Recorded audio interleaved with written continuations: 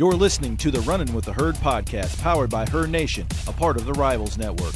Interviews, commentary, and analysis from Marshall coaches, players, and insiders.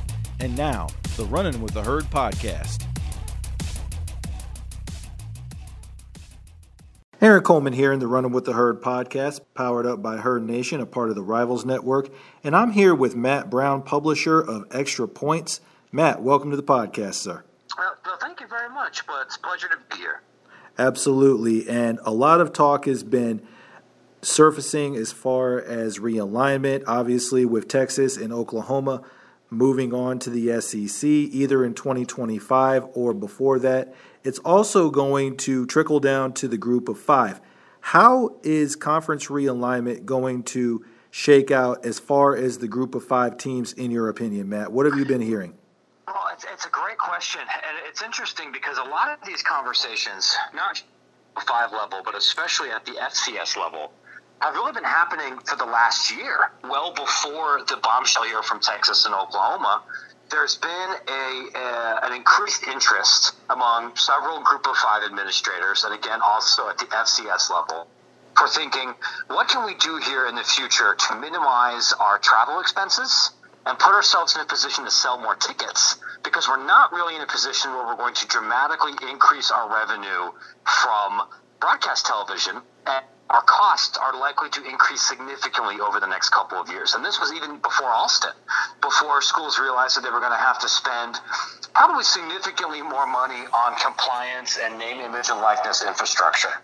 So at the FCS level, and these are conversations that were happening on some level at the G5, there was this idea of maybe we can structure our conferences in a way to minimize travel and increase our chances for bus leagues, which is something that I know is a subject near and dear to the heart of so many Conference USA fans, right? Because with their league kind of spread out the way that it is, and it's probably harder to get a Marshall fan as excited about games in West Texas compared to games where they might be able to bus.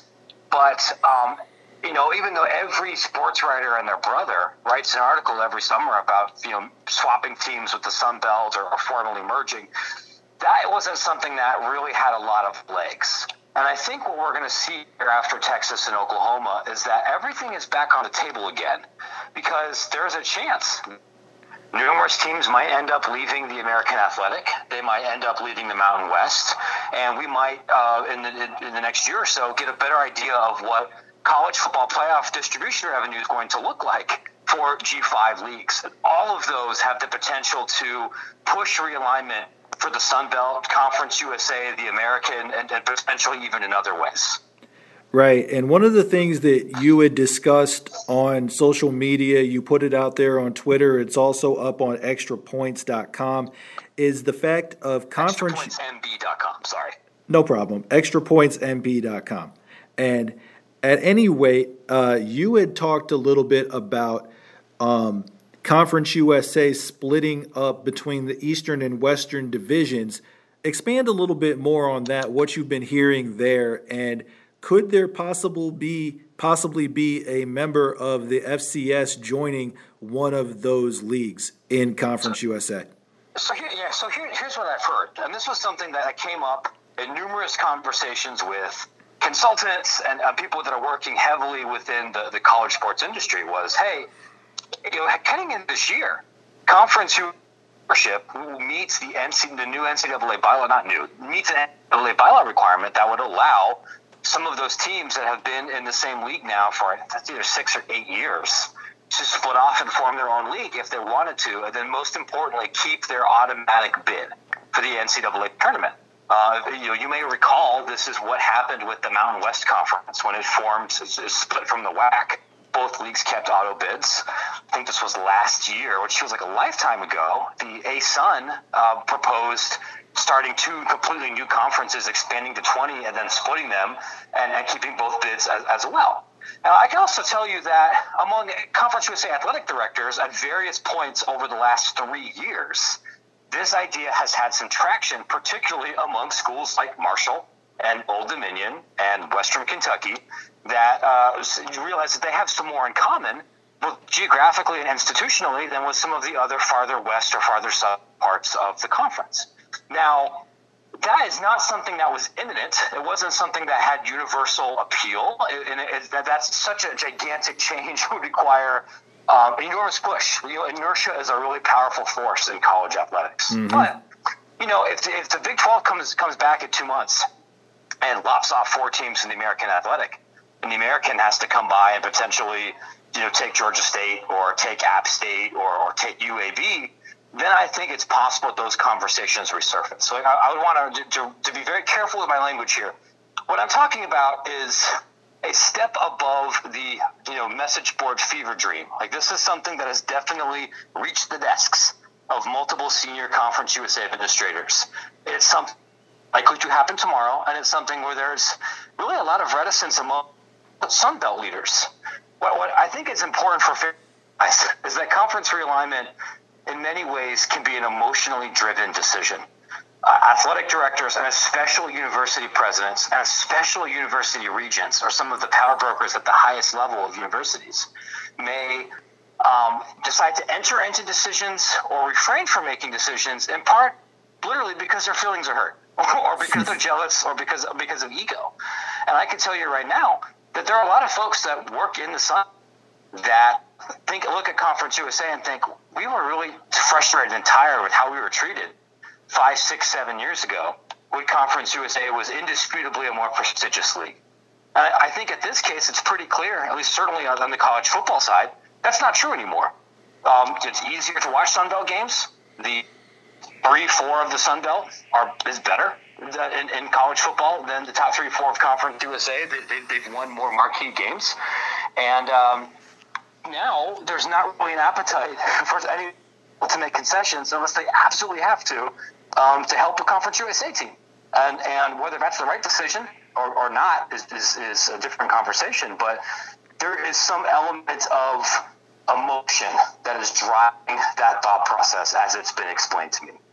Right. And as you see it, do you see a Conference USA team, whether it be a UAB or a Marshall, possibly being extended an invite into the American if there's some teams from the American Conference that are going to be a part of the new Power Five, in your opinion? Well, I think it's definitely possible. The 2 schools that have come up the most when I've kind of asked around people that work in this space, like, hey, if the American has to backfill, where are they going to go? The school that I've heard number 1 the most is Georgia State, and number 2 is UAB. And I haven't heard Marshall specifically. I understand intuitively why that would make sense. Marshall has a real fan base. Marshall has been perennially successful at football. They've done much better in men's basketball recently. Yep. And the thought process for expanding at this level in the year of our Lord 2021 isn't really about TV markets anymore, especially because the American doesn't have a conference network. It's all has to deal with ESPN Plus. So being in a TV market where you don't attract fans, and Conference USA fans, I think, are very familiar with this phenomenon, doesn't financially benefit you as much. It's, do you have a fan base that could move and encourage people to sign up for an ESPN Plus subscription and stream games? Mm-hmm. So I if somebody told me, like, hey, should Marshall be in that conversation, I look at the same charts you guys do, and I would say, I see the argument. That makes some sense. That just is not a school that has come up in the conversations that I've had. If the American has to backfill like 4 teams, I can see a whole lot of potential arrangements on the table, because the American's value proposition without UCF, Cincinnati, Houston, or Memphis is very, very different. Yes. That league with the best 4 teams from CUSA or Sun Belt commercially, it's just a very, very different league. And, whether they just add some teams, whether they merge, whether they reconfigure to something else entirely, I think it's all possible.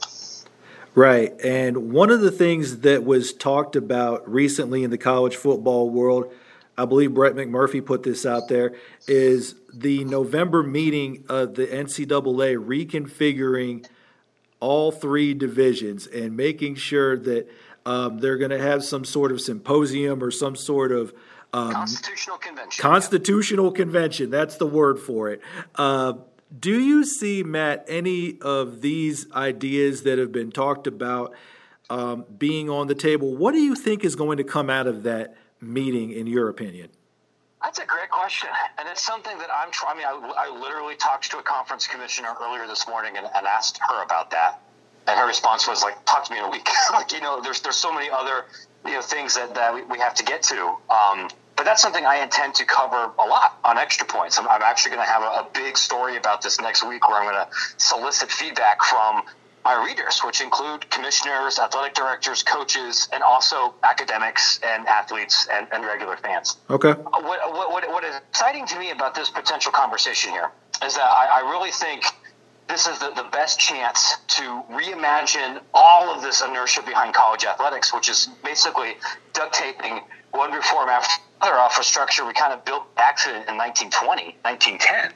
And it could look very, very different. It might be a world here where there's really no more central enforcement mechanisms. The idea of Indianapolis sanctioning you for amateurism violations, there's a real chance that's not a thing that happens in 6 years or 5 years.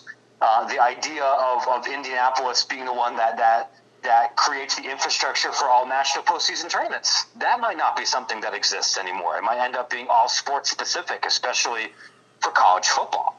We might end up creating an entirely new division for some Olympic sports because you have schools in the SEC that want to offer full scholarships for every Olympic sport. And then we have schools in Conference USA and certainly most of Division I that can't afford it.